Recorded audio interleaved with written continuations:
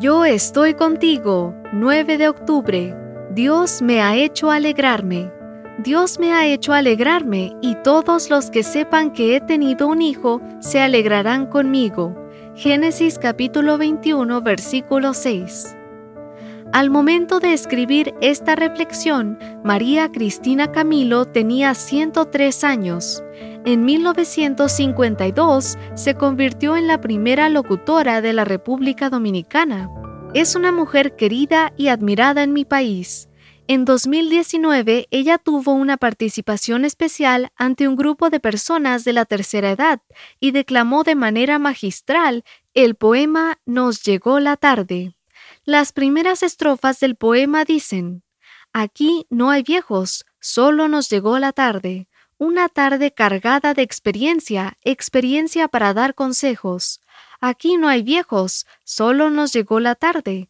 Viejo es el mar y se agiganta. Viejo es el sol y nos calienta. Vieja es la luna y nos alumbra. Vieja es la tierra y nos da vida. Viejo es el amor y nos alienta. Aquí no hay viejos, solo nos llegó la tarde. El mar, el sol, la luna, la tierra, el amor, todos son viejos y siguen siendo fundamentales para la vida en nuestro planeta. La llegada de la tarde no es sinónimo de inutilidad.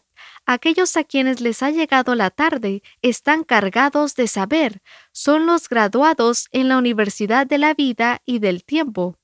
Dios cumplió su pacto y le dio un hijo a Abraham cuando el patriarca tenía 100 años, cuando vivía su vejez, cuando le había llegado la tarde. Génesis 21, 2 y 5. Uno supondría que con 100 años lo que le correspondería sería ser abuelo o bisabuelo, pero el Señor lo hizo padre. El cumplimiento de la promesa divina hizo que la vida de Abraham floreciera, y con la llegada de la tarde llegó una nueva vida al seno familiar. Sara, que también vivía su vejez, declara: Dios me ha hecho alegrarme, y todos los que sepan que he tenido un hijo se alegrarán conmigo. Sí, en el momento más oscuro de la tarde, Dios alegró la vida de Sara. ¿No ha hecho Dios lo mismo contigo?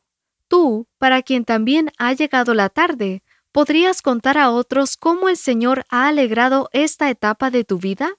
Cuando la tarde cubrió las vidas de Abraham y Sara, cuando la vejez transformó la textura de su piel, el cumplimiento de las promesas divinas los llenó de vida y alegría. Dios también te hará alegrar a ti.